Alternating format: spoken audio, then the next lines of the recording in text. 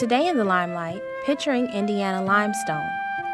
The Indiana University Art Museum celebrates Limestone Month with 4 rare watercolor paintings by noted Hoosier artist Otto Stark. His paintings focus on Indiana's limestone industry.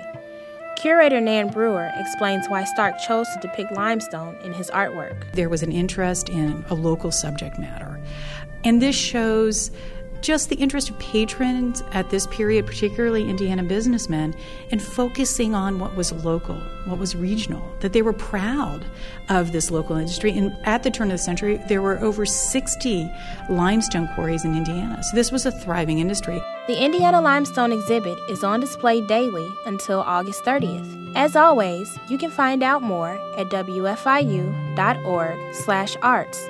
That's what's in the Limelight. I'm Erica Hunter.